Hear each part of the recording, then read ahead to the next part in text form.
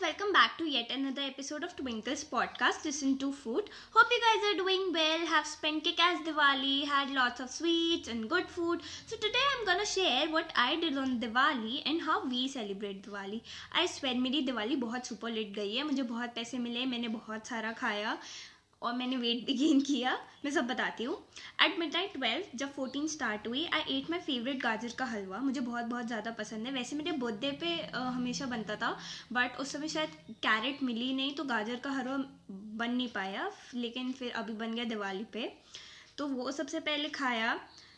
फिर so the starting was really good and next fantastic thing happened was I got my stipend at the same time with the bonus, so I was really happy. The next best thing happened was I woke up with a giveaway win. Also on Diwali morning, my mom made kheer and aloo tomato with puri for breakfast, which is my most favorite breakfast.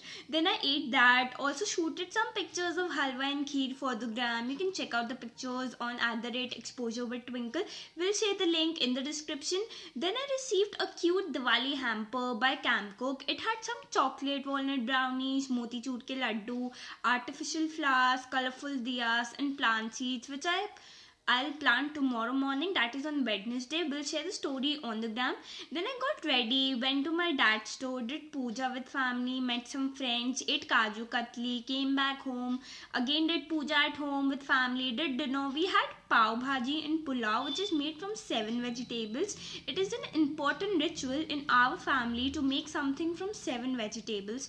Also, one funniest thing happened on Diwali. My best friend sent me 101 rupees as a Diwali shagun. Next morning of Diwali, which is called Jamgat or Parewa, me and my family went on our first road trip to Kanpur, as many of our relatives stay there, and I received lots of gifts, Dhan Lakshmi, and ate lot of good food and sweets, and came back home with a thunderstorm. Thunderstorm was a bit scary, but it's okay. So yeah, this is how I spent my Diwali. It was the best Diwali I ever had. I really enjoyed, except the thunderstorm. It was a bit scary. So that's it.